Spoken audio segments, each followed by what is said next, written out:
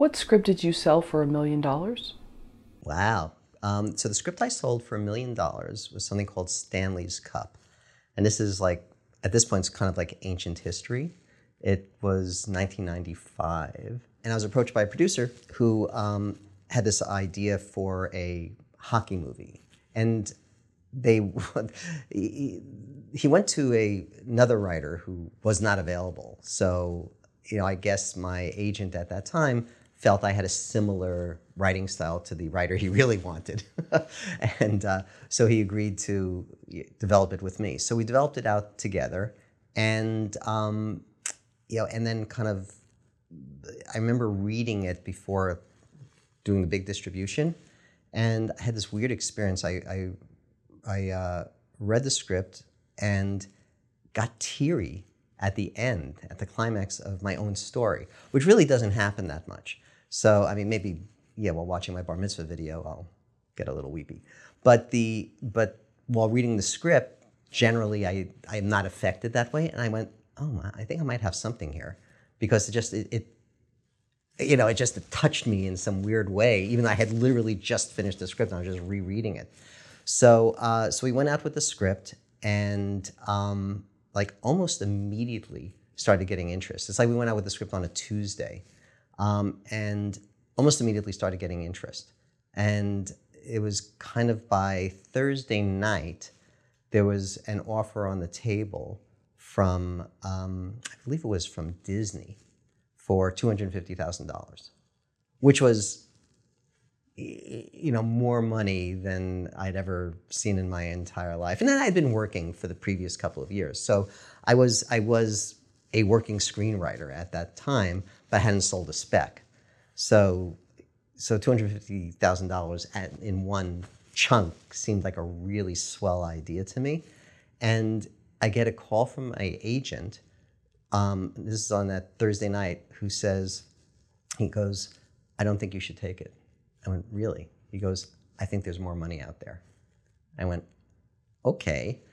So I talk it over with my wife.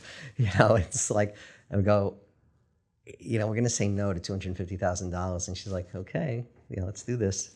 So they turned it down. And then the next day, I was getting phone calls every 25, 30 minutes. It's like, there's now an offer for $3. There's an offer for $375. There's an offer for $450. And it just kept going up until it finally hit $800,000 against $1.1 million. So, in the business, that's considered $1 million spec sale. Because if the movie had gotten made, there would have been that extra $300,000 that have brought it up to $1.1 million. And finally, my agent says, I think this is the offer to take. And the crazy part about it was that the company that finally got it was a division of Disney.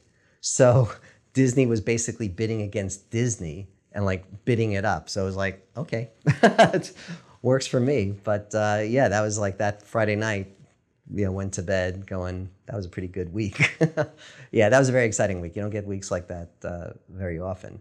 But not to be a cold bucket of water on my own story, but I remember going to bed that night going, oh, I'm done. That's great. I don't have to hustle anymore. I don't have to, I felt like, really made it. And the truth of it is that, I got a bump a little bit, then on the heels of that, immediately got another job just because I was sort of the flavor of the month kind of thing. But it, you'd think you sell a spec screenplay and, you've made it. It's not a career. That's just a very lucky job, but it's not a career. So there was still a lot of career building to be done, which I didn't appreciate as a youngish writer selling a big spec screenplay like that. But it didn't suck. What did it teach you about sort of knowing your worth? Because it sounds like you were very close to taking the $250,000. Yeah. So I don't know that it taught me anything about knowing my worth because anybody who knows me knows that I've overestimated my own worth pretty much from infancy. So I just felt like it's all about what the market will bear kind of thing. like if that screenplay was available today, would that ever be an 800,000 against 1.1 million screenplay? I doubt it. It just changed. But at that period of time, that's what screenplays was selling for. It was, people, if they want to look up a little bit of film history, look up like spec sales from mid 1995, and you'll see it started with Cable Guy, really. And that sold for, I think, $750,000. And that suddenly became sort of the touchstone, even to the point where my agent said, when somebody said, what's it going to take this script off the market? And the response was Cable Guy money. So that became, and there was just this rash of spec sales at that time. I think Joe Esterhaus sold something for $4 million, and Shane Black, I don't know if that was before or after Last Boy Scout or Long Kiss Goodnight, but it was one of those that also sold for like $2 million. So it was getting into crazy numbers at that period of time. So I always felt that my value is fine, and it's just what people are willing to spend on it. I've had scripts since then that I feel are just pound for pound much better. It's just as far as conceptually and as far as the story goes, and depth and my own ability as a writer, and it just never sold. Right? So it's like, you never know. So, so if I defined my worth based on a piece of material, then that particular Friday when I went to bed, my value would be really high. And the Fridays that I went to bed when I didn't sell something that week, my value would be low. I go, no, my value is consistent. It's just what people are willing to pay for it. And things come and go. It's like, I had a script that I wrote literally in 1989 that didn't get made until 2006. So 16 years from the time I wrote it. And it was a good script. Who knows? Right? But you can, for sure, you cannot, if you let the vague sense of my worth is only defined by my material, you'll want to get out of this business really quickly. How does payment generally work when a screenwriter sells a screenplay? It's a very fun day because it takes about a couple of weeks, between the time, because you sell it, and then Business Affairs now has to hash out all the contractual bits and pieces of it. And so that's a couple of weeks worth of work. And then once the contracts are all signed, then just somebody, usually your agent, says, we have a check here for you. And then you get, you see all the deductions come out. It's like, it feels like if I said, oh yeah, the selling price was $800,000 on that spec screenplay on Stanley's Cup, but I forget how much the check was for, but this 25% came off immediately off the top. 10% to a manager, 10 to an agent, 5 to my lawyer, right? And so you start going, okay, so that came off, and then I think I was still like a W-2. I don't know if I had my loan out company at that time. So now taxes come out. Anyway, you end up with probably, by the time you get done, 30% of the thing. So it's a little heartbreaking, but still, it's still a lot of money. It's like, you get a check like that. And I remember picking up the check. I was with William Morris at the time. And I remember picking up the check from them and like walking it over to the bank to deposit it, because I didn't even want to like carry it home and then go to the bank later. I just want to go right from there to there so that nothing would happen to it. So it's a pretty straightforward process, with the exception that you don't often hold a check that has so many zeros on it. What did this experience teach you about the business? I think the experience of selling a big spec screenplay like that really kind of taught me that it's everything you think going into it, and then it's sort of processing it afterwards. So going into it, you think, like I was saying before, great, I've made it. I don't have to worry anymore, right? And then afterwards you go, oh, no, I actually still have to come up with stuff. People aren't going to keep handing me things to do just because I sold this screenplay once. And it just taught me that you constantly have to hustle and not be afraid to reinvent yourself and generate ideas. One of the agents that I had at that time had what I still think is kind of cynical yet might be really accurate, good advice. When I was asking, like, oh, well, what should I work on next? And he goes, I don't know, but make it derivative and make it quick. That idea, you just have to. I mean, occasionally, I haven't taught screenwriting in seminars for a while, but when I did, I would usually start with asking everybody who was coming to hear me talk, like, how long does it take you to write a screenplay? And I'll go, if it takes you, everybody takes, 3 months, raise your hand. And, a couple of hands would go up, right? 6 months, more hands would go up, right?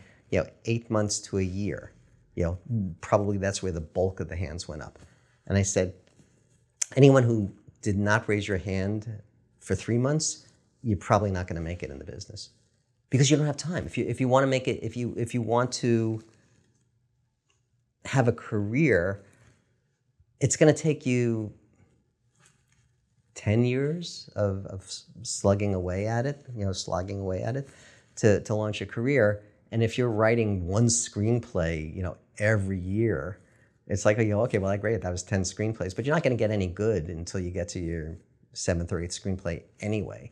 So you just bang them out, learn something from every screenplay. So make it derivative at that time just meant, there's a movie that you really liked from 10 years ago, if there's something derivative from that still speaks to you, you should work on that. But also don't work on it for a year, just bang it out.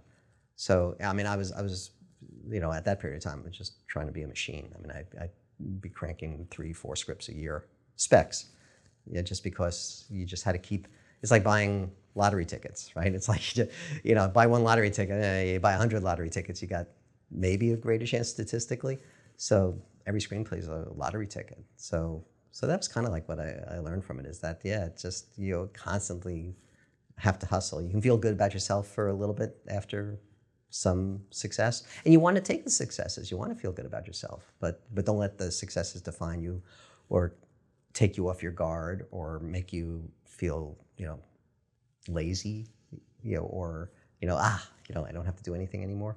No, constantly have to do stuff. In some sense, did it almost create more pressure because now more is expected of you? No, interestingly, and this is going to be kind of a weird thing to say, if I had it all to do over again, knowing what I know now, I would have preferred not to sell a spec screenplay. Because that money goes away. That doesn't last. What you want to do is build a career. So what happens, or in my experience, as a result of selling that spec screenplay, it artificially, I was a solid writer at that point. I think I had worked on the very first thing I did was like a script doctoring gig for the Amazing Panda adventure for Warner Brothers. That was like the first real paying.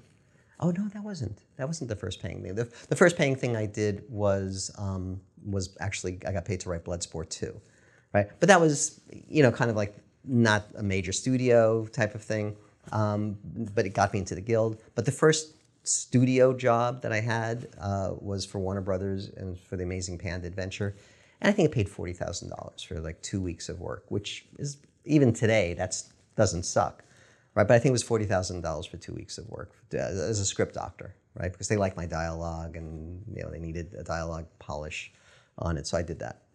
Then they liked the work so much that I was the first writer on Dennis the Menace 2, right? And that paid $90,000, right? So, and that was 2 months of work or so, right? So, and then I think after Dennis the Menace 2, I think I optioned something for not a lot of money but then I got hired to I don't want to say script doctor, but to do a pass on what turned into an Olsen Twins movie, It Takes Two. So I was like the second writer on that. I don't have a credit, and we can discuss the joys of Writers Guild arbitration at some point if you'd like. But I didn't get a credit on that one, but that paid $150,000. So like I was sort of like building, like my quote was going up organically and naturally. And then from 150 jumped to 800,000. So that artificially inflated my quote, because now it's like my agents are in this weird situation where it's like, well, we want Jeff to work on the screenplay. What's his quote? And you can't say, well, 175, or 200 because of the last quote. The quote now gets artificially inflated. So I'm sure there were a number of jobs where it just was, they would have been happy to pay 250, but not happy to pay 5 or 750 or something like that. You know what I mean? So in a weird way, it kind of priced me out of the market, and then I had to take a step back and kind of sort of rejig, my career and say, let me look at television also, let me, expand. So, so it was kind of, I don't want to say that selling the spec was the worst thing that ever happened to me. It clearly wasn't, but with the benefit of hindsight and a little bit more knowledge of how the business works, it was like, I don't know. But then again, I'm sure there are plenty of people out there who, come from nowhere, sell a big spec, and, that's their, that becomes their career path, and it's all fine. I think what didn't help the most, if that's a way to put it, is that the fact that the movie never got made. Had the movie gotten made and it was a hit, that changes one's career trajectory. So this was purchased. It had a very specific time frame with which it had to go into production. Like it was purchased in May and it was supposed to go into production by October. It had Dennis Leary attached to star and Chris Farley as the co-star. Just really is sort of a weird kind of sports comedy about the Stanley Cup going missing, right? So I had Dennis Leary and Chris Farley, and the director was Jim Abrams, from Airplane and the Abrams, the Zucker, Abrams team. So it had like all the elements in place to be fast-tracked into production, but Jim Abrams was going through a dark period in his life because he had a son who was very ill. So he was like who I think the son is fine, or was fine, afterwards. But he really wanted to make it less of a silly comedy and get like more serious of it. So they hired some other writers to come in after me, and they did a draft, and it became kind of very serious, and the studio didn't like it. They liked the funnier version of it. But now it's like it's gone down, and they paid those guys $500,000 to rewrite the screenplay that they already paid, $800,000 for, and then it became sort of unusable. And so then they were in the process of going back to say, okay, let's kind of go back to what we liked. And then Chris Farley passes away, and then so it was like this sort of domino effect of just ill-timed fortune. So had it gotten made, I think sort of the lessons would have been potentially different. But well, I love where you took it. At what point did you realize this isn't happening? When I as a courtesy, I was sent the rewrite of the script, and I read it and I went, I just felt with everything in my gut that this thing is just not shootable.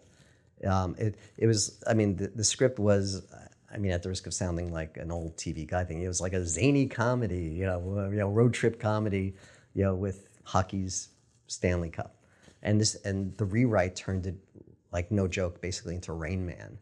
They turned it into like my zany comedy turned into like a serious exploration of the problems of the mentally ill. It was like, you couldn't have gone more different. I'm going, who wants to see this? I mean, it was like, so at that point I was going, okay, I think we're in trouble here. And then there's sort of a cascading series of events from there. Why do you use 4-act story structure instead of 3-act story structure? Because I'm Jewish.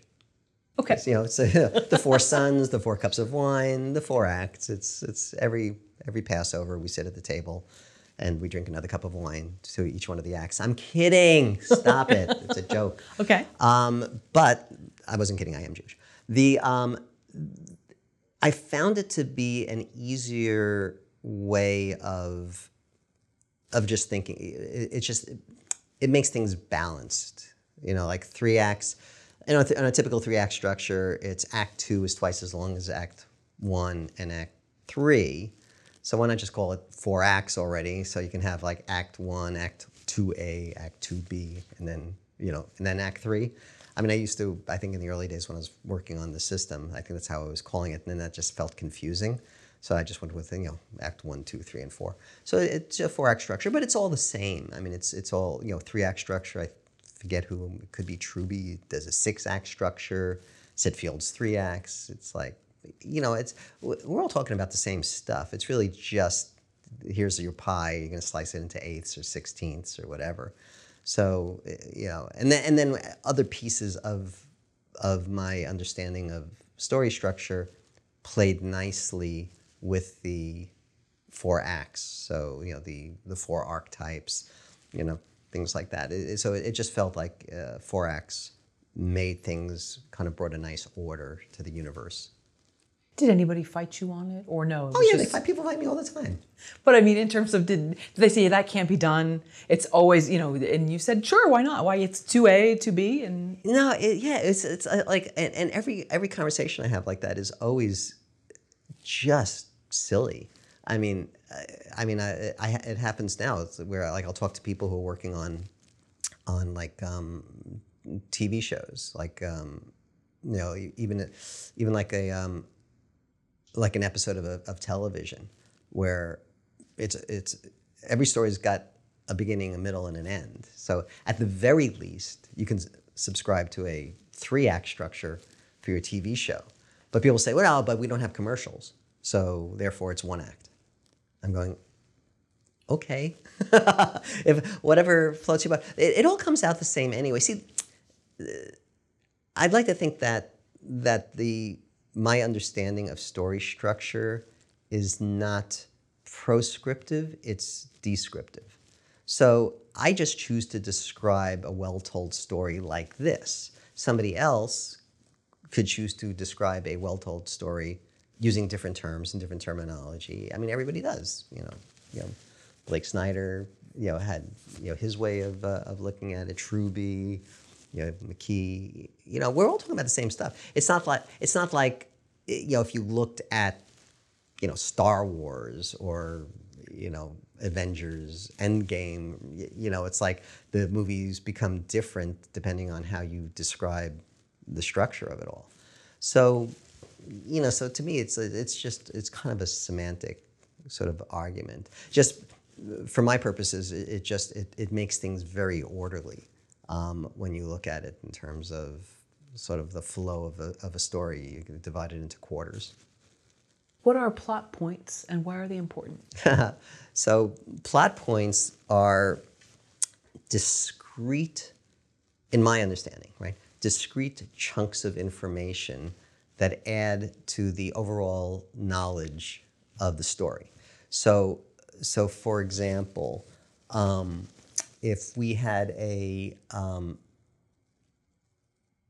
let's say I make up a fictional movie, okay, and it's like we come up, it's the camera pans through a Manhattan living room in at right after sunrise. It's Manhattan because you can see the Empire State Building out the window. And it ends up and you see like there's a music stand, that as the camera's moving through this apartment. So okay, somebody's into music. And then there's an artist's easel. So they're into music and also art. And then the camera ends up in this bedroom and the alarms go off there are two people in bed and each has their own alarm set for the exact same time, right? And and two hands reach out and shut off the alarms, and the guy gets out of bed on his side and the woman gets out of bed on her side, and they go into their bathroom, and then the camera's following this is either cuts or one continuous movement, however you want to direct it. But we see that they're brushing their teeth at two separate sinks, and they're really talking to each other, brushing their teeth at two separate sinks. And then they go have breakfast together. He's reading his newspaper. She's reading her newspaper. Still not really talking. She gets up to go to work. And they have a little kiss. It even doesn't seem bad. It just seems like it's a kiss goodbye. She goes off to work and is having coffee at some, Starbucks. And she looks over and there's this couple clearly in love, okay? And she looks at them as they're hugging and they kiss, and she just bursts out crying, right? And there's an old woman next to her, and she goes, "What's the jerk's name, sweetheart?" And she goes, "Ben," right?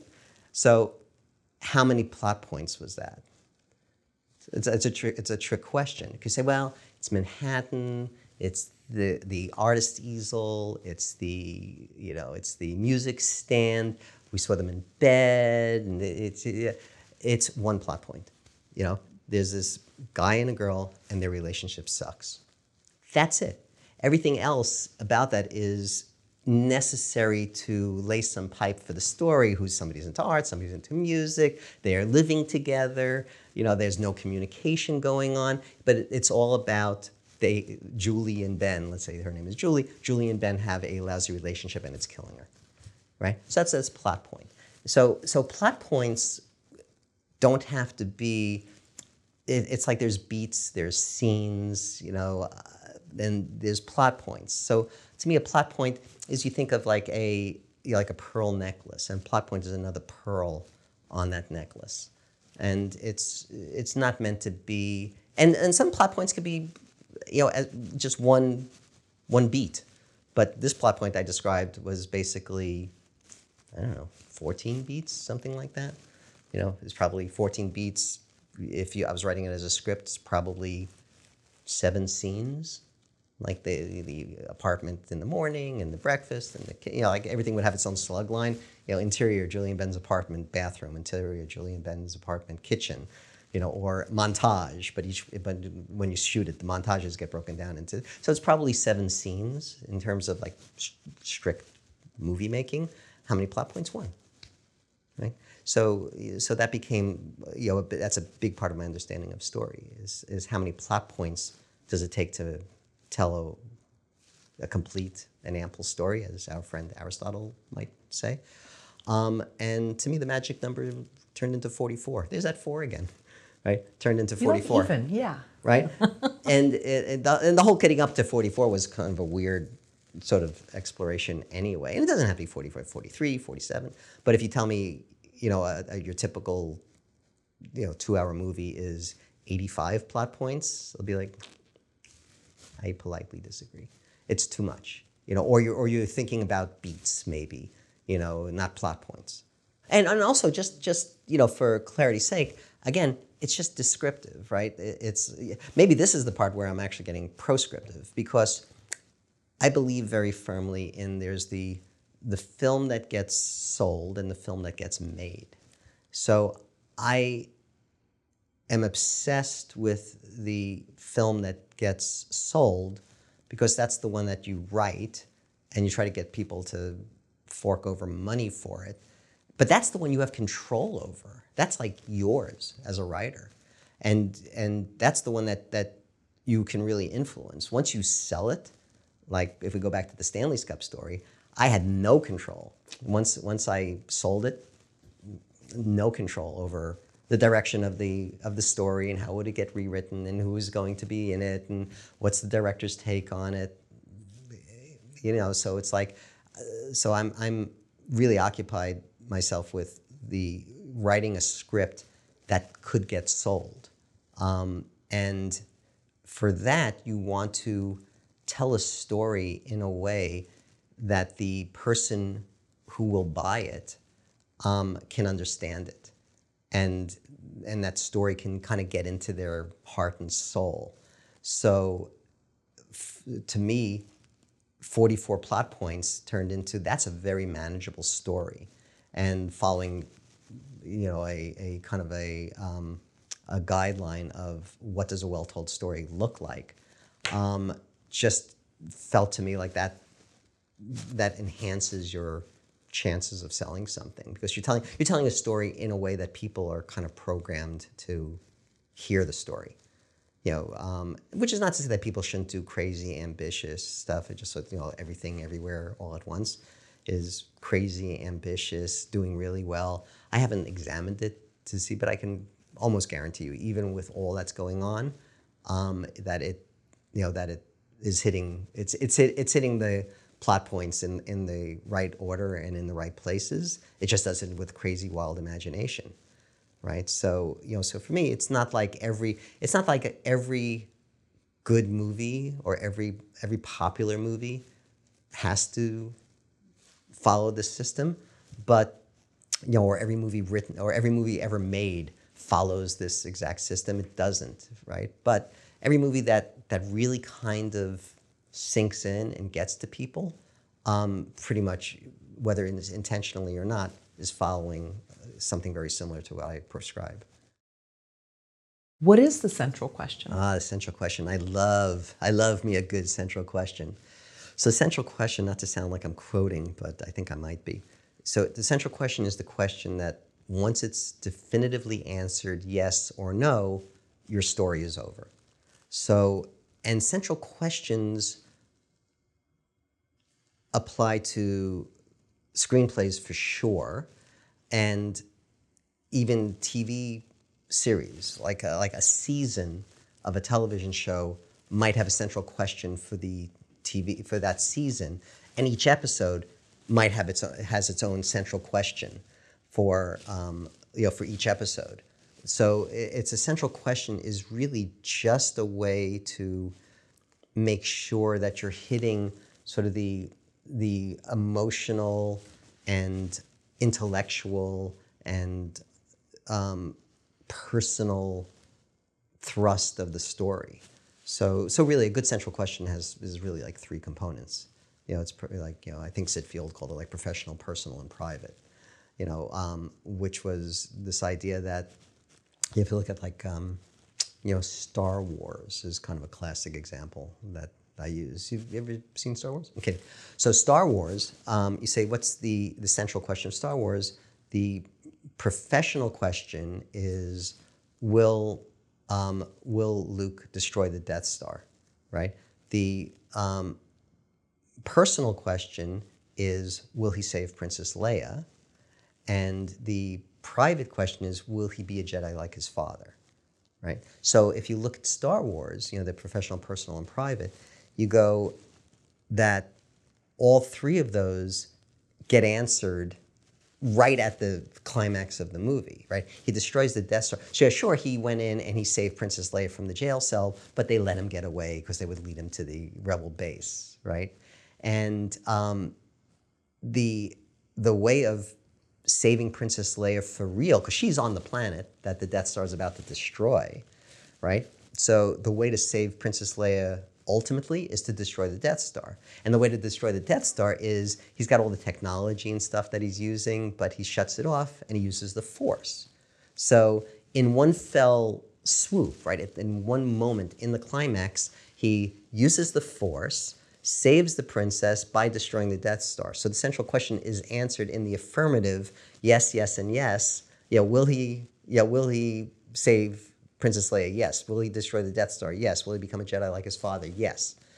Movie's over, right? So, it becomes very, and they don't all have to be answered yes. I mean, Dark Knight, is interesting. It's, if I recall the central question of Dark Knight properly, it's, will Bruce Wayne get the girl is the personal question, right? Will he fall in love, have a relationship with Rachel? Professional is, will he stop the Joker? And the private is, can he be the hero that Gotham City needs, right? Can he rise to that challenge? So you look at it and goes, well, yeah, he defeats the Joker, but he doesn't get the girl, right? He loses her, and he becomes, it's the great line, he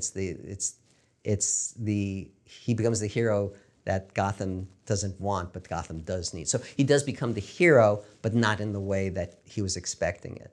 So, and that's part of why Dark Knight is such a brilliant movie, because it's very clear on the central questions, but it doesn't give you the happy ending kind of walk off into the sunset kind of conclusion. What is the central question for Stitchers? Yeah, I have to think about that. I know I wrote it once. Well, the original, it depends, because central question is often defined by your central character. Like a good central question is about, like in the Dark Knight, example, it's about Bruce Wayne, Batman, right? And in Star Wars, it's about Luke. So the central question is really a function of whoever your main character is, right? So for Stitchers, with our main character being, Kirsten, who had this made up, illness, this temporal dysplasia, which made her like, a person who lives in a constant state of deja vu. Like everything seems immediately familiar to her, right? So the professional question is, will she become a part of this government lab? Because she's kind of recruited to help solve a murder, even though they've kind of had her eye on her for a while. So will she become part of this team? It would be like the professional question. The personal question is, will she be able to develop a relationship with the male lead, Cameron? And then the private question is, will she really discover what happened to her, her mother? Because there's this like whole mystery. Like the mom is presumed to be dead, but isn't really. And I mean, there is a way to look at the central question. Like, how do you know what's a good central question? So the professional part of the central question is the thing that means a lot to a lot of people. And the personal part means a lot to a few people. And the private means a lot to one person. So going back to Star Wars, did you see Star Wars? So going back to I'm just going to keep doing that joke. So going back to Star Wars, destroying the Death Star means a lot. That's a professional question. It means a lot to a lot of people, right? It's blowing up planets. It's everybody in the entire galaxy far, far away wants the Death Star destroyed. So destroying the Death Star means a lot to a lot of people. Will Luke save the princess means a lot to a few people. It certainly means a lot to the princess. It means a lot to the rebels. I don't know that saving the princess means a lot to somebody on some planet, far, on the other side of the galaxy, right? It doesn't mean a lot to everybody. So it means a lot to a few. Will Luke become a Jedi like his father means a lot to Luke. So that's a good way to look at your central question. Like, what means a lot to a lot of people, a lot to a few, and a lot to one. And that's a good way to kind of define your central question. And it helps focus your main character. Because everybody's kind of obsessed with, character-driven stories and stuff like that, which sounds odd because I always approach my stories from a plot-heavy stance first, rather than character. A character comes later in some weird way. I know this is like controversial, and people will think that I'm an idiot or will wildly disagree with me about it. And it's like I'm espousing some like satanic approach to storytelling. What? Plot first, character second? I don't know. Maybe it's because I like characters pop into my story head kind of fully formed, so I don't worry about them as much as I worry about getting the plot right. So yeah, it's sort of a double-edged sword. I stopped myself. I was going to say something controversial, like if you have a really well-told story with a poorly constructed main character, you might very well still sell that. Because somebody will look at it and go, oh, here's what this character needs to do to better serve this really well-constructed story. So because you're going to get notes and you're going to get rewritten and stuff like that.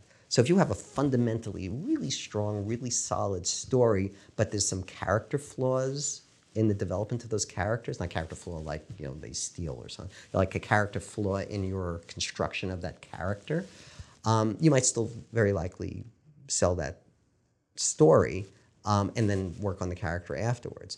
But if you have a really poorly constructed story, but it has a great character, I don't know. I don't know if you're ever going to sell that. It's too much. It's too much of a heavy lift. It's. I don't know. Maybe I'm wrong. I'd love to hear from people who've maybe had that experience. But to me, with everything I know about the business and about marketing and about selling and about what people want or don't want, it feels to me like it's a much safer bet to have a strong story with a character that could use a little bit of work. If the character is terrible, I mean, then it's, but if you're within spitting distance of a well-constructed character who's in a really well-constructed story, that's far better than, you're having a perfectly constructed main character who's saddled with this just useless story.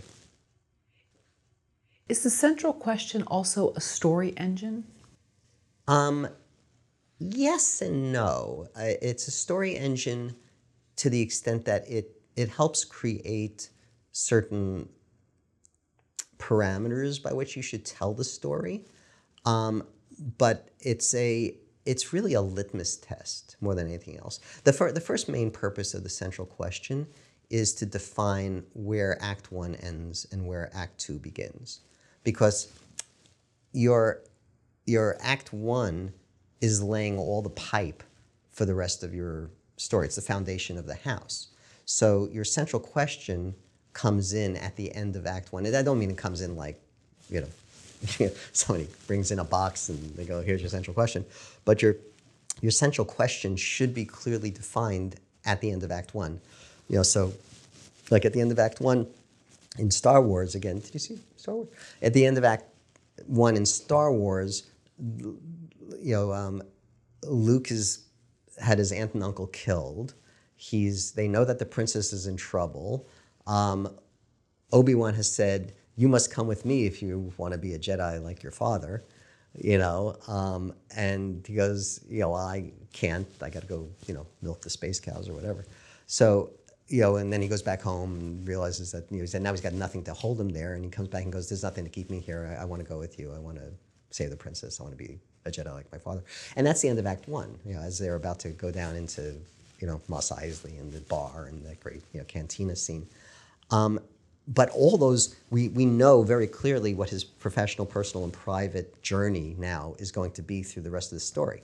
And that's the landmark, that's the flag that the storyteller waves to say Act 1 is now over, it's now time for Act 2. So you can use, as a writer, you should use the central question to help define your switchover from Act 1 to Act 2. And if it's not clear, it's like, I don't know what my character's main mission is going to be in the story. And by mission, I don't mean that you got to go over the death row. Mission could be a love story, right? Mission could be a medical drama. It's like whatever that professional thing, the thing that means a lot to a lot of people, that should be clear, as should be your main character's personal desire and then the private need of the character. And once that's all clear, that's the end of Act 1. I can't tell you the number of scripts I've consulted on where it's like you just read it and you're on page 75 and it's still not clear what your character needs to accomplish. And you go, oh my God, this is like a never-ending Act 1. There's so much fat in there. So that central question is a really good litmus test for you to say, have I told my Act 1 properly? That's like building a house. Have I built my foundation properly? Yep. Professional, personal, private. Yep. Done. Good. Let's move on now to the first floor of the house, right? You don't want to build the first floor on a faulty foundation. So it's a good test for that. And then to go to your question of story engine, it's a story engine only in that you go, oh, I got a really great idea for a scene.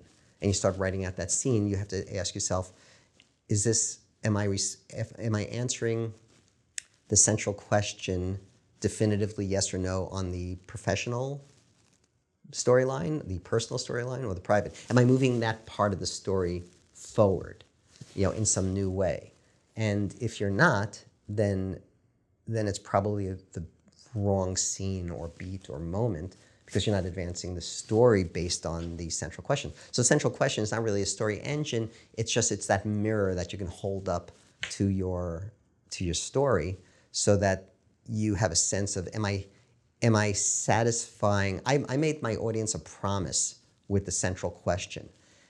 Everything that comes afterwards has to honor that promise. I promised I would tell them the story of Luke becoming a Jedi like his father. I promised that I would tell the story of Luke saving the princess. I promised I would tell the story about trying to stop the Death Star.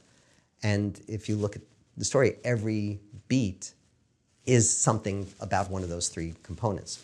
And if it's like cut to, Luke goes to a pet shop and decides that he wants to buy a dog, you go, it might be the sweetest, cutest, most fun scene, in the history of fun scenes, but, it's not moving the story forward. And there's actually, just going back to Star Wars again, there's plenty of outtakes and scenes that were shot that exist that you can find, and just watch those scenes and go, oh, that's why it didn't make it into the finished story. Right? Because it's not advancing. It's not adding another pearl to the necklace. It's really just emphasizing a pearl that's already there, and you go, you don't need it, right? So you got to be judicious on it. And it's kind of like another reason why, because I've worn many hats in my career. When I started off in editing, back in the editing rooms in New York, in film and sound editing, and I would just watch the anxiety, as they would get all this footage in and say, oh my God, they've so overshot, and stuff they don't need, and like stuff that gets cut out and cut out and cut out. Like everybody knows the stories of like people's performances end up on the cutting room floor, and the first cut of a movie was 4.5 hours long, and they finally get it down to 90 minutes. You go, how much time and money that wastes?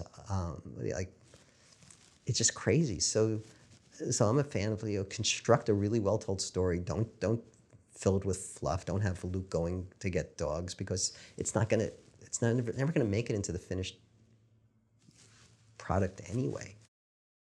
What is the Jungian concept of the hero within, and how does it work within storytelling? So the whole Jungian approach for filmmakers feels like it's a bit of a catch-all bucket, where, like everybody likes to put it into Jungian. And Jungian was dealt with a lot of like symbols and hidden meanings and things like that. But in the most, I think, concise and well-constructed version of this came from the book Hero Within, by a person named Carol S. Pearson, who I don't think she's alive anymore. This book's fairly old, but Carol, if you're still with us, I apologize, but I think she may have passed on. But anyway, she was a psychologist who wrote a book as a self-help book, with the idea, and it was like the hero within. I think it's like 6 archetypes we live by, and her idea was that if you can define yourself by one of these 6 archetypes, which was like warrior, wanderer, orphan, martyr, innocent, magician. There we go. I actually got them all.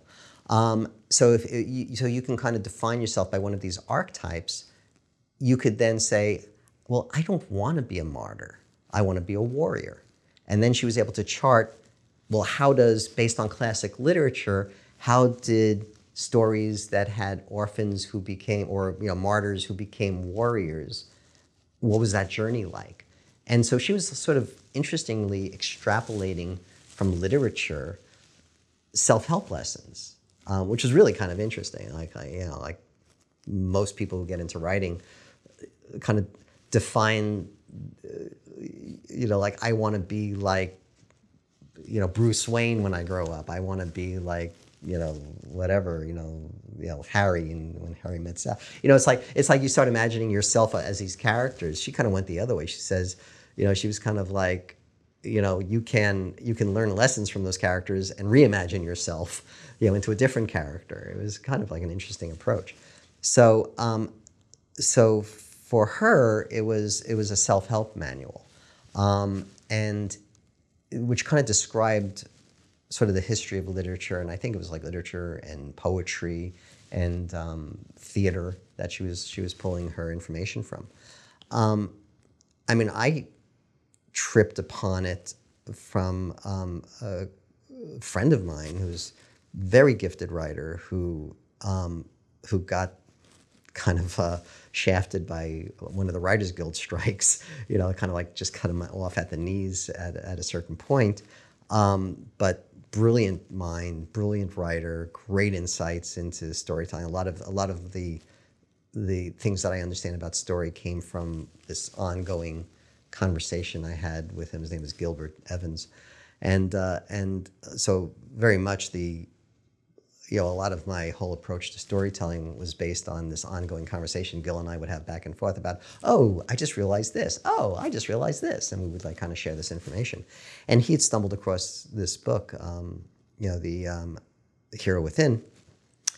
And I like clearly remember this conversation. And I'm talking about like 1997, 1998, somewhere around there, where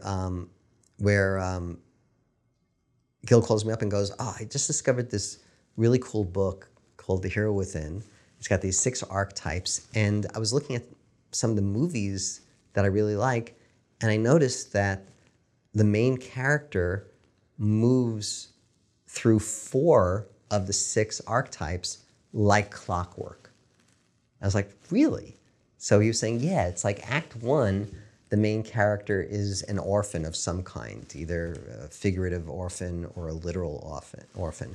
So the main character is an orphan of some kind in Act 1. Act 2, they become a wanderer, and we'll tie it back to the central question at some point. But Act 2, they become a wanderer. Act 3, in my 4-act structure, they become a warrior. And Act 4, they become a martyr. And it's like, wow, it's really interesting. It can't possibly be true, but it's really interesting. And then I started looking at movies and stories and going, oh my God, it is true. Like every well-constructed story, the main character goes through these 4 archetypes like clockwork. And it just became like this, it almost became like it's like one of the defining cornerstones of my whole understanding of story. Was that like so many things kind of like fell into place as a result of understanding those 4 archetypes. Even to the point where, like one of the earliest kind of aha moments I had was talking to an exec at Disney who I pitched some story. I don't remember what it was anymore. But I pitched him a story and he went, yeah, that was okay, but your story didn't answer the 4 central questions. I was like, okay, what might those 4 central questions be? And it's like, who's your main character? What are they trying to accomplish? Who's trying to stop them? And what happens if they fail? Right? So suddenly you went, understanding the archetypes suddenly started to shed some light on the central question, not central questions, the 4 questions of the film. Like, who's your main character? If it's an orphan, what's he trying to accomplish? That's wanderer, right? Who's trying to stop them, right? That's warrior. Because somebody's trying to stop you, you're going to stop them back. That's warrior. And what happens if they fail? That's martyr. So it's like suddenly like everything started folding in on itself. That these archetypes started now relating to the 4 main questions of your story, which then started relating into the 4 acts of the structure that I had. You can now start saying, oh well, Act 1 is who's your main character and orphan. Act 2, right? And it's just everything just started like lining up really, really neatly as a result of that. So I think there's probably also all sorts of reasons that really smart people know why it works that way. I was just happy that it worked. It's like I don't need to understand the schematic to my microwave to, thaw a piece of chicken. I'm just happy it does it when I hit the thaw button. So there's probably people out there with a much more intellectual and academic understanding of exactly why this works. I'm just happy it does. And I think there's also a school of thought that, in each of these archetypes that we all possess, or all of our characters possess, that there's a dark and a light to them, and how that could be a hindrance or helpful in the story to your character's journey. So, Right. You could say the warrior is brave, but also the warrior could also start fights, and it could cause problems. The innocent could be charming and sweet, but also it could be taken advantage of. So there's different things that. Yeah, absolutely. Right, and that actually plays in with the unity of opposites, which is like a whole other part of it. That whole idea that there's you want to have a layered character. You want to have characters that are not just one dimensional. I mean, you can, and those are perfectly fine characters, and they live in perfectly fine stories. Where it starts getting interesting, though, right, is the difference between Bruce Wayne in the Dark Knight versus Luke Skywalker in Star Wars, right? So it's this, you get a more complex character, but there's a caution that comes with that, is that people sometimes will overly complicate a character just for the sake of overly complicating them, and then the pieces don't hold together, right? You want to be able to like really understand why a character does what they do. Like, I'm not even necessarily talking about like anti-heroes are like a good example, because by their very nature, but you want to have these layered, complex characters. Walter White, from Breaking Bad, was a brilliantly complex character, right? Which was just by itself like a brilliant piece of storytelling. By Vince Gilligan. The idea, how do you take, like, I think even he said, like, we want to take Mr. Chips and turn him into Scarface, right? So that idea of how do you take a guy who's just a family man and he's dying of cancer and he's a high school chemistry teacher and a really, really good guy, and turn him into this brutal drug lord, right? That's a complex character. And all those pieces were kind of there from the beginning. They just like slowly made themselves known to the audience as the series progressed, right? So you don't want to just have like, my character is this, right? My character is that. There's a, I don't remember who came up with it, but of course it was probably in conversation with Gil Evans that we started talking about it, use the term like except when, right? So like Woody from Toy Story, is the friendliest, best toy and leader in the entire history of toys, except when his relationship with Andy gets threatened.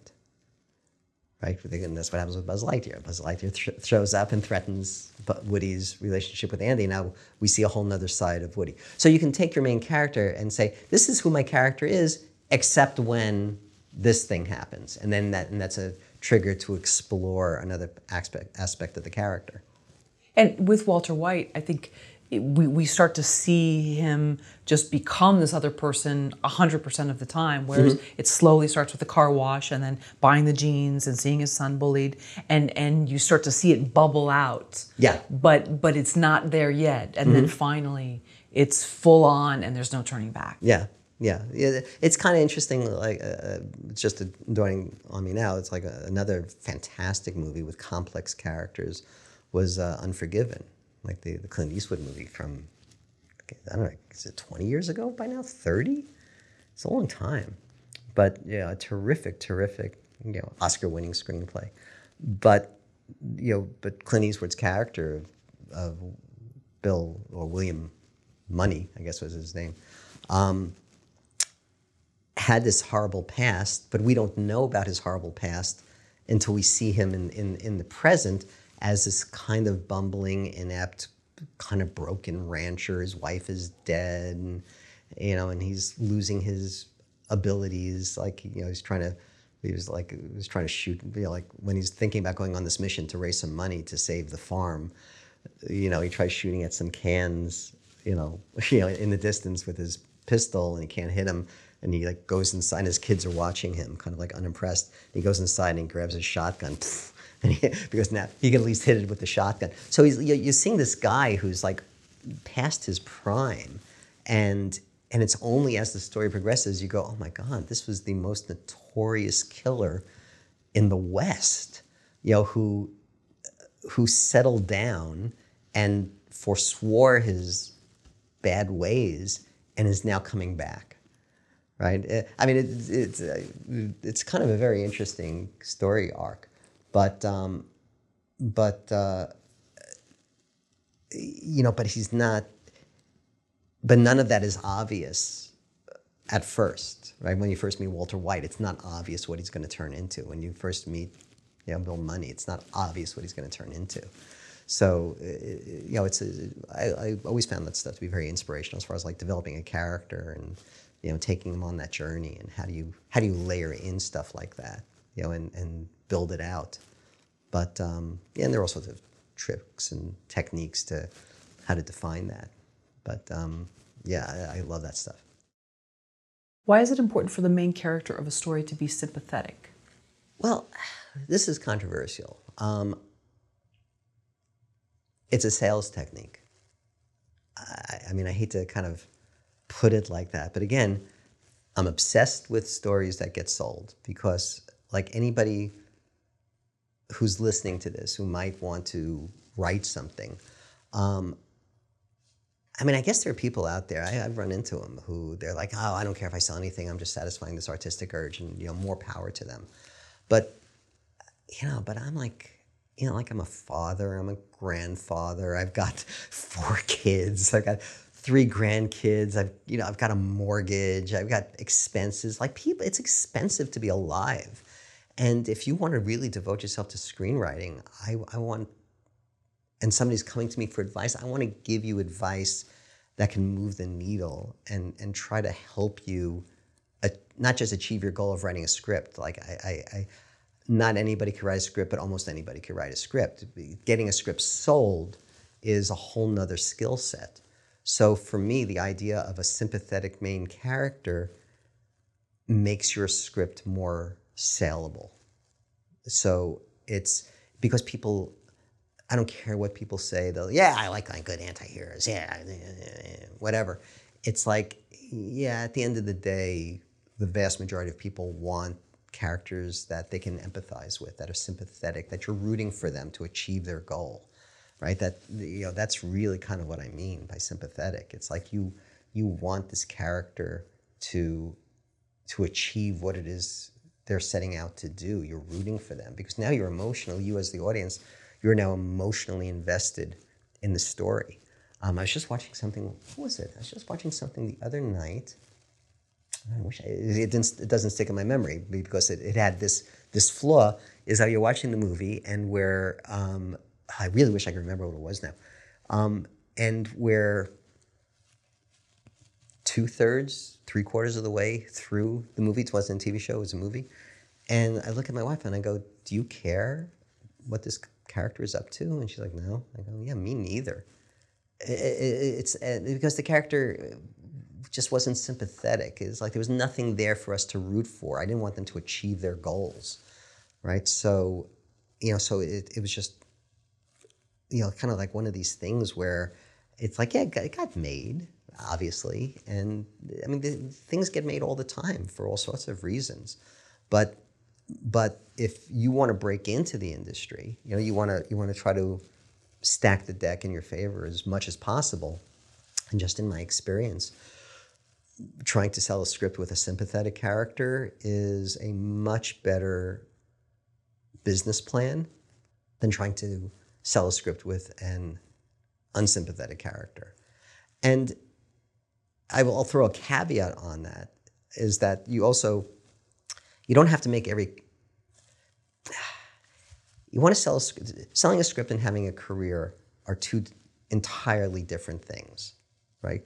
Completely.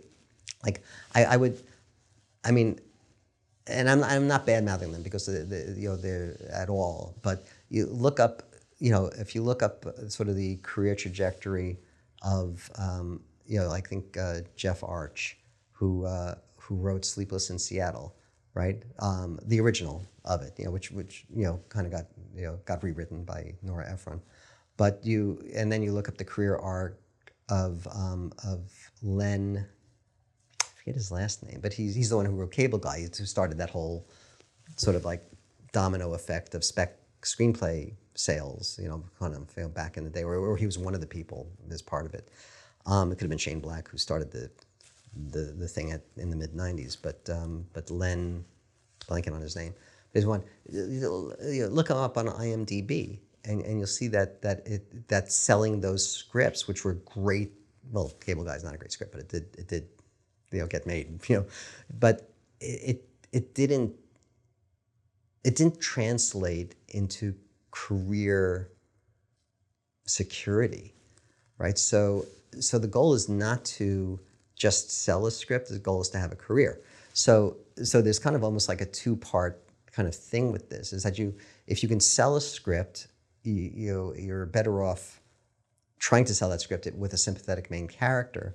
But there is something also to be said to write a script that's unproducible. I know it's going to sound strange, and it's very contrary to everything else I'm saying, because an unproducible script becomes memorable in some weird way.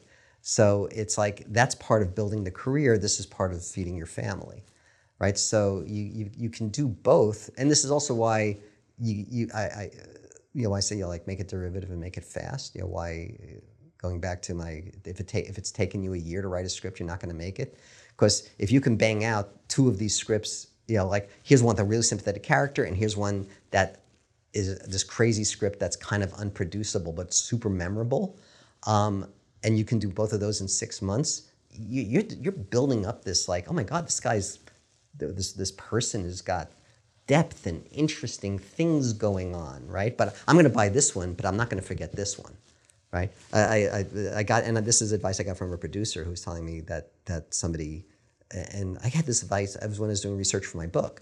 I was doing interviews with producers, and this producer gave me this advice about every writer who wants to have a career should write something that's completely unproducible.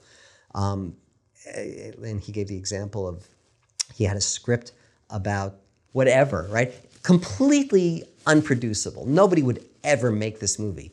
But many years after this producer read that script, he goes, I never forgot that writer. I never forgot that screenplay. I'm relaying this story now, right? Like, I don't know how many years later, 20 years later, and I remember the story. So it makes you memorable, which is what helps build your career. But you want to also feed the family. So that's why you get to like the sympathetic character part. So you can have your unsympathetic characters, or your art. I mean, I would tell everybody that. Look, you want to have your little, artsy fartsy, interesting screenplay. Great, write it after you've got some money in the bank because you sold something that people wanted. So to me, that's why sympathetic works. Do you think that's sometimes a deciding factor in how far someone will go, is that they think, oh, I'm selling out? But really it's a necessary, I don't want to call it an evil, but it's a necessary part, just as showing up on time or whatever, Yeah, I don't know. Yeah, selling out. I don't know what selling out even means, to be honest. I mean, I hear it a lot, and it's like, I don't want to be a sellout. It sounds like an excuse to me. It's like, well, obviously, unless you're living in your parents' basement, and you don't need money, or you're independently wealthy, then that's fine. Do whatever the hell you want. But assuming you want to make money at this thing that you're telling me you want to make money at, then you're not selling out. You're just being smart, right? It's like, I don't know, like if somebody wants to open up a pizza shop, and and there's the absolute best brand of tomato sauce that everybody uses, and every pizza shop that uses this tomato sauce, everybody says, oh, the pizza's so delicious. And you go, I'm not going to use that pizza sauce. I'm selling out. I'm going to be different. I'm selling out. Okay, fine. Good luck with your pizza pizza shop. You know, what I mean, it's like so I don't know what selling out means. I'm too busy trying to put food on the table to worry about selling out. And I think everybody are. So I encourage everybody move off of that, right? Just don't hide. I know I'm sounding like really angry. I'm very angry right now. Don't hide behind expressions like selling out to cover up for your current inability to earn a living at what you're trying to do. Learn the skills and work on it, and you know, read books and watch movies and join, online, groups or even, meetups, and get together with people who love storytelling and movies as much as you do, and don't take no for an answer, and keep just saying, why did that work? And somebody says, oh, I think it worked like this. And you say, no, Schechter, you're wrong. Tell me again, explain it, prove to me. Like really approach it, approach it like every other profession where people, are earning money and being professionals at what they do. And don't treat it like a hobby, it's like, I don't know, do doctors say, oh, I don't want to be a sellout? Do real estate agents maybe they do. I don't know. People on Wall Street, selling out, maybe. I don't know. But in this profession, it's just like, you got to take care of business, so. How important is it for the antagonist to be unsympathetic? Well, in my kind of balancing out of the forces in a story, they have to be wildly unsympathetic, but they have to believe that they're sympathetic, right? So it's a bit of a distinction, not even a subtle distinction, right? They believe that they're the hero of their own story. So they maybe go, I'm misunderstood, I'm doing something for the greater good, and just you people are too stupid to realize that. But they come off as wildly unsympathetic as a result of it. I mean, you want your bad guy. I mean, stories feel to me like they have to deal in extremes, because otherwise, why are we watching it? They're like, oh, look, it's a family that's sitting together and they have polite conversation around the dinner table, or it's like, that's going to be far less interesting than Who's Afraid of Virginia Woolf, where it's just fireworks from from these two families, these two couples, for 2 hours, right? So it's like, that's what I think why stories exist, is to live in the extremes, to make you feel things that you wouldn't have felt in your normal life, so that when things do happen in your normal life, you've experienced it, so you're somehow better able to cope with it. There's this book called Uses of Enchantment by Bruno Bettelheim, which looked at fairy tales and sort of the purposes of fairy tales. And a lot of the whole history of fairy tales was designed as horrible stories that you told your kids, because the world was this incredibly scary place. So by telling these stories, it would prepare kids for these potentially catastrophic things that were inevitably going to happen. So things like what is it, like Little Red Riding Hood, where she gets into bed with the wolf, and it's the red cloak. I mean, it's all about losing one's virginity, at least according to Bruno Bettelheim, in Uses of Enchantment. And even things like nursery rhymes, ashes, ashes, we all fall down. That was because of the Black Plague, the ashes were from them burning bodies, and we all fall down, it's because they thought that the plague was maybe carried by ash and smoke and stuff. So it was like, so stories had this purpose of, and even Aristotle talked about it, to create within you these very extreme emotions, so that you felt like you went through that, so that at some point in your life, if you're faced with a challenge, similar to what you've experienced by watching a well-told story, you are somehow, you've got some emotional inoculation against being devastated by these horrible things that happen, because you've kind of experienced it through somebody else's journey, meaning you're a character in a story, which is another reason why you go back to the idea of a sympathetic character, because if I'm going to learn the lesson in the extreme from a character, I have to sympathize with that character or empathize with that character. I have to feel that character very deeply.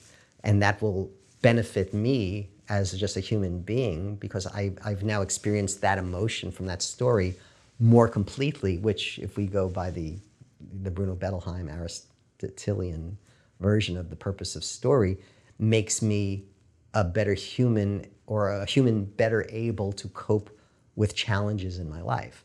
So, I mean, so to me, like, storytelling is such a noble purpose, if you look at it that way. You know, that this whole idea that that you need the sympathetic character and the really unsympathetic main character, so you can experience life at the most extreme edges rather than the top of the bell curve where everything is kind of fine and normal, right? You want to feel the exhilaration of a sympathetic character overcoming challenges, and you want to feel the danger and the tension of a unrelenting, very unsympathetic antagonist at the other extreme. So, because that's going to make the victory that much better, and therefore the emotional connection that much better, and therefore my ability to cope with things as a human being emotionally that much stronger. So, yeah, so to have like sort of characters that are straddling the fence could be a perfectly fine story, but to me it doesn't fully satisfy that sort of noble purpose of storytelling. Unless they drastically change. Unless they drastically change. In one end. Right. Yeah, but you still want to have, but you have to be careful with those drastic changes, because you don't want it to feel artificial, right? That look, I think we all, there's a balance between compassion and justice, and you want, if you've got like a really bad villain, do you want them to see the light, or do you want them to have the snot kicked out of them, right? So it's challenging as a human being, because as a human being, you say, look, we have to love people, we have to have, right? But if we're going to tell the fictionalized story of Hitler, do we want the big climax to Hitler, for Hitler going, oh my God, I've been wrong all this time, I'm so sorry. Hitler goes on his apology tour, and he really feels badly, and he starts adopting orphans, and he's just the best damn, stepfather, adoptive father you've ever. No, I want him dead. He needs to be punished for what he did, right? So, and I don't think that it's indicative of a faulty humanity to want to see really bad people brought to justice, and even if that justice means having the snot kicked out of them. I was just thinking, just Tom Hanks has almost always played a sympathetic character, except in Elvis. I don't know, there might be other ones. Elvis, he was definitely a darker character. Yeah, Road to Perdition. Oh, okay. There you go. Yeah. Good, and it's on the top of my head because it's famously so few roles. Right. Almost Henry everything. Fonda. I mean, everybody lost their minds when he played the psychopathic villain in Once Upon a Time in the West. Okay. Right, because Henry Fonda was on Golden Pond. Yeah. Yeah. He was the everyman. He was Right, like sure. He was like the Jimmy Stewart. It was just this. Right. Everybody loved. He's just this. And then he takes this role as truly the Frank, I think was the character name, the psychopathic. Wow. Villain. But what's interesting is that like had you cast Adolf Hitler in that role, you'd go, yeah, we expect that. You cast Henry Fonda, and suddenly it's emotionally much more driven because you have such an association with Henry Fonda as everybody's dad. Sure. Right? You Sure. know, it's like it's the fall from grace. Is you drop something from an inch, it doesn't make much of a noise. You drop something from 10 feet, and it makes a big effect. It has a big thunk. So that's the thing with these characters. It's like they play against type sometimes. What is the biggest mistake you see writers make with the antagonist? I think the biggest mistake I see often with the antagonist is that the antagonist is not committed to their goal. Like they want their goal, but they're not committed to it. And the way to become committed to it is to believe 100% in the correctness of the goal.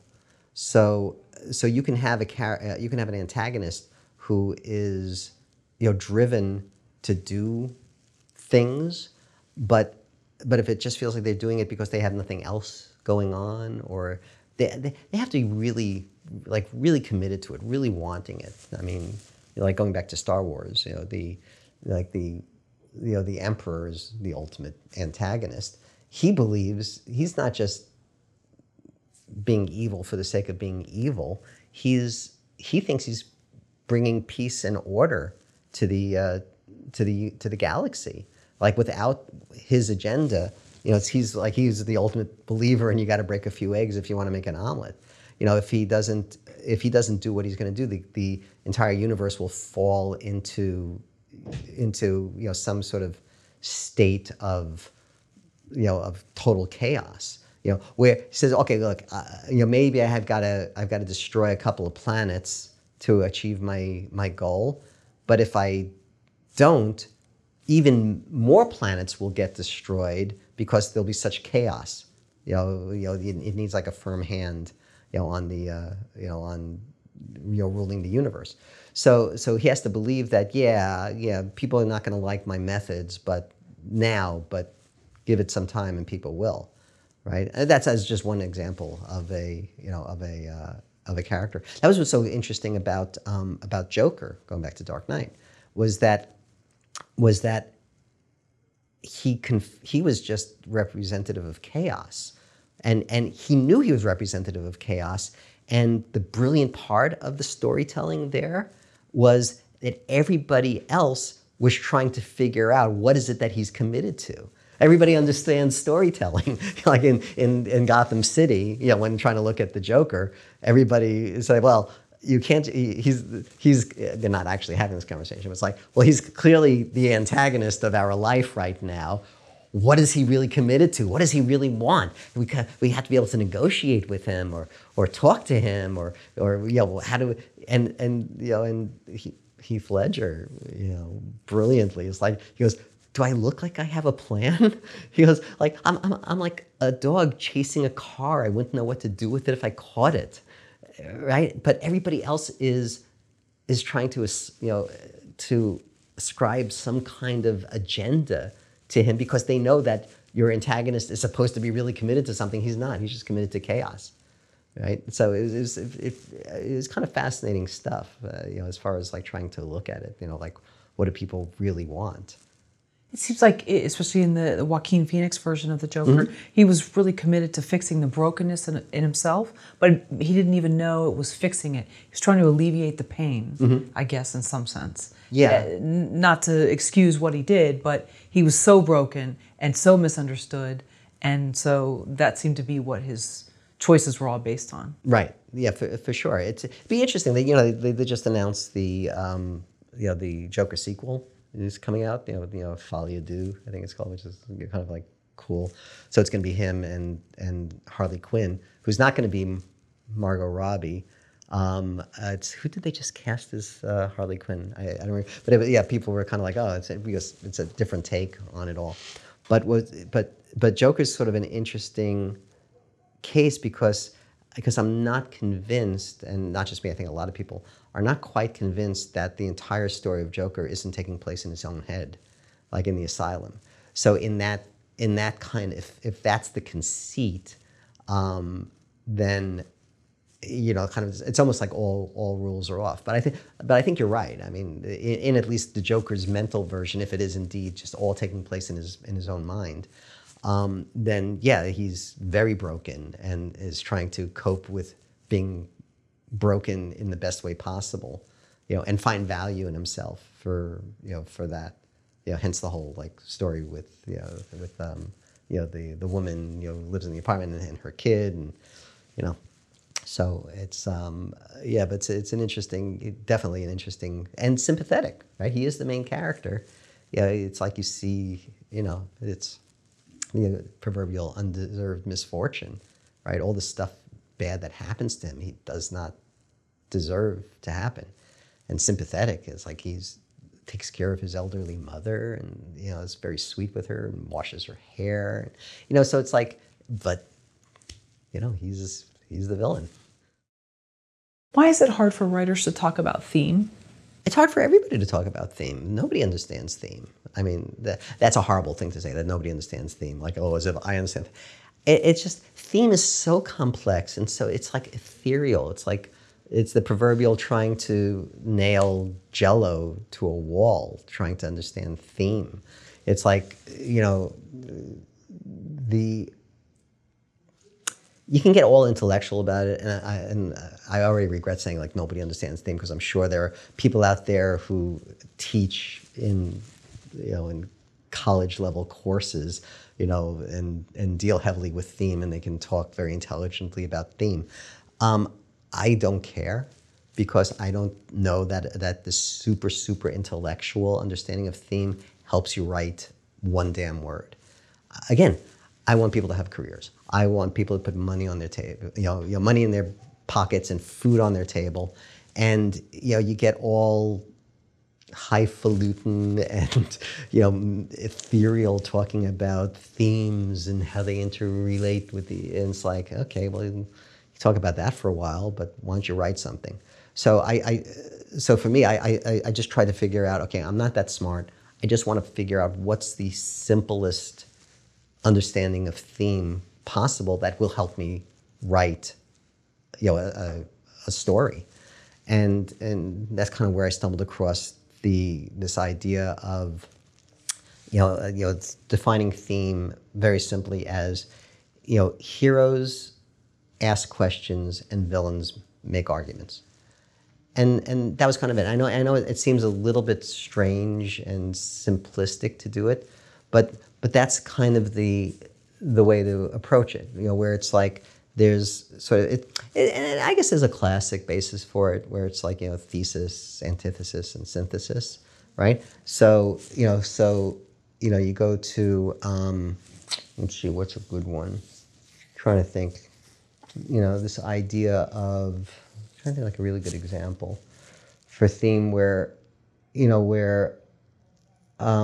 we'll use Star Wars again. Okay, so the theme, from a big view, is science versus technology. What's more powerful, science versus technology, right? It's just a theme. You can have all sorts of themes. Is love for family better, stronger than love for the universe? I don't know. So you can come up with anything you want. Whatever helps you tell the story, go with it, right? Don't think there's got to be one absolute. So for me, I went the theme, the accessible thing that I could hang my hat on to tell a story in Star Wars for theme is, it's science versus technology, right? And then you go, okay, heroes, ask questions. What's stronger? Science versus technology. Faith, the Force, versus Jedi's versus the Empire, right? Empire representing technology, right? The Death Star is a big ball of technology, as compared to the Jedi's, which is little a vanishingly small group of people who are involved in faith, right? So Luke asks, not verbally, but this is Luke's thematic journey, is what's more powerful? He goes, I don't know. What's more powerful, science versus or technology? I don't know. So he's going to spend the whole story pondering that. If you ask the Emperor or Darth Vader or General, Governor Tarkin, on the Death Star, the technology is, Vader has an appreciation for faith, but he himself is a product of technology. Luke is asking the question, what's more powerful, faith or technology? And he grapples with that throughout the entire story, right? Everything is about, is about that. All the bad guys have no such questions. They make the argument. Technology is strong. Like Darth Vader is a result of technology. He had faith, and it didn't save him back when he had his fight with Obi-Wan. So faith let him down. He's now surviving based on technology. The Death Star is a giant ball of flashy, blinky technology, right? It's like, the faith is gone from the universe, right? You, my friend, are all that's left of, your faith or whatever, whatever is said to him. So the bad guys have no such questions. They are convinced. They make the argument that technology is stronger than faith.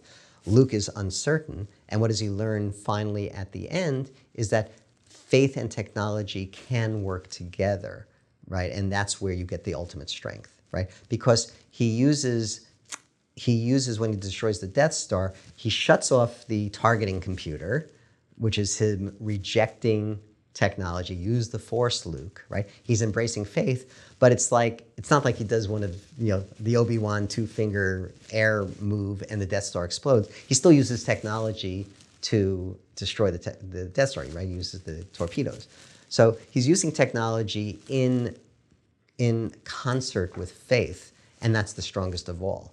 So it's really an interesting lesson, right? That you don't have to reject. You don't have to be Amish, right? Where you're rejecting technology, right? And you don't have to be, sort of a scientific atheist where you're completely rejecting faith. You can be somebody who's embracing everything that the world has to offer in terms of both spirituality and technology, and that's where you get sort of a complete person. So for me, that's how you tell a story thematically. That's what you need. So anything more complicated than that, if you feel like, it's like, they talk about like what was the brilliance of Trader Joe's over Ralph's, right? So you go to Ralph's and you want to buy ketchup, right? So you go to you look at the ketchup aisle, and you've got 45 types of ketchup, right? And you just don't know which one to buy. So you probably go back to the Heinz or whatever it is you're used to buying.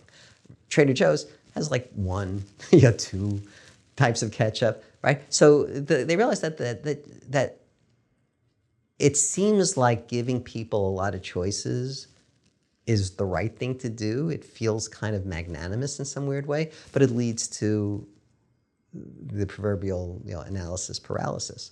So the same thing with thinking about theme, that people have all these great, and I'm not saying they're invalid, they're just not helpful theories about theme and how theme works in a story. So to me, it's like they all might be right and it all might be fine, and everybody who's taking a college level course in theme, I wish you the best of luck, and I'd love to talk to you about it over a Tito's one day. However, if it doesn't empower you to write your story fast, then it's useless. Absolutely useless. Again, I'm strict. I'm like, if it delays you getting a check by 2 weeks, that's 2 weeks wasted. So, so I like to go with like, what's the minimum amount of theme you need to tell a story? And the minimum amount I found over and over again is, heroes ask questions and villains make arguments. How does a writer incorporate theme into stories? Carefully, judiciously, possibly even subliminally. It's like, to me, it's all these things. It's kind of like the pre-flight checklist that pilots go through, and I think you keep referring back to it. So it's like all the principles, everything we've talked about, like over the last hour or so, is that all? It's just stuff to keep in mind as you're writing, so that if you get stuck when you're writing, and inevitably you will, you could look at this list and go, oh yeah, my villains were not emphatic enough about their viewpoint about technology, or my hero was too clear that faith is stronger. So it's like you can look at a scene and and ponder it in terms of, oh, I'm on page 55, and my central questions are not clear yet. Well, clearly I've overshot, so let me go back. So everything is kind of a test. So for me, for a writer to incorporate theme, it's like you got to like live with these concepts kind of as a holistic piece, right? As a whole, and until that you kind of they get inside your soul and it's like muscle memory, right? You have to just story muscle memory. So to incorporate theme really just should be as simple as you write a scene with a character, and you don't have to chart it out ahead of time and say what's my thematic arc in this particular scene. Just go, is it being true? Whatever the theme is, like Sleepless in Seattle. I know we talked a little bit about that before. So like Sleepless in Seattle, the thematic question is, can love, can the magic of love happen more than once, right? That's it. That's the entire thematic question, right? And Tom Hanks kind of wonders, it's, I don't think it can happen. I'm pretty sure it can't happen more than once. So he's kind of willing to sell out, right? So, it's funny. I think a way to really understand the story about it is, Tom Hanks is some weird kind of antagonist in this because he's kind of convinced it can't happen once, right? So I guess he's kind of pondering it at a certain point, but he's sort of convinced it can't happen once. His son thinks it can happen, and it's really kind of at some level the main character might be Meg Ryan, who's wondering, well, if I can meet this guy, could this magic of love happen again?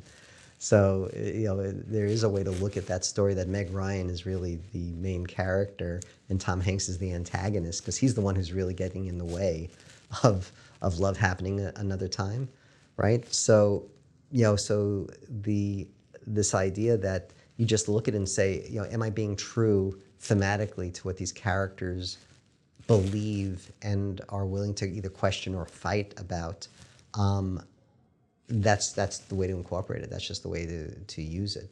So you don't want to bludgeon anybody over the head, and you can park it. I mean, I can't tell you how many screenplays I wrote before I had anything resembling an understanding of theme, and there's like.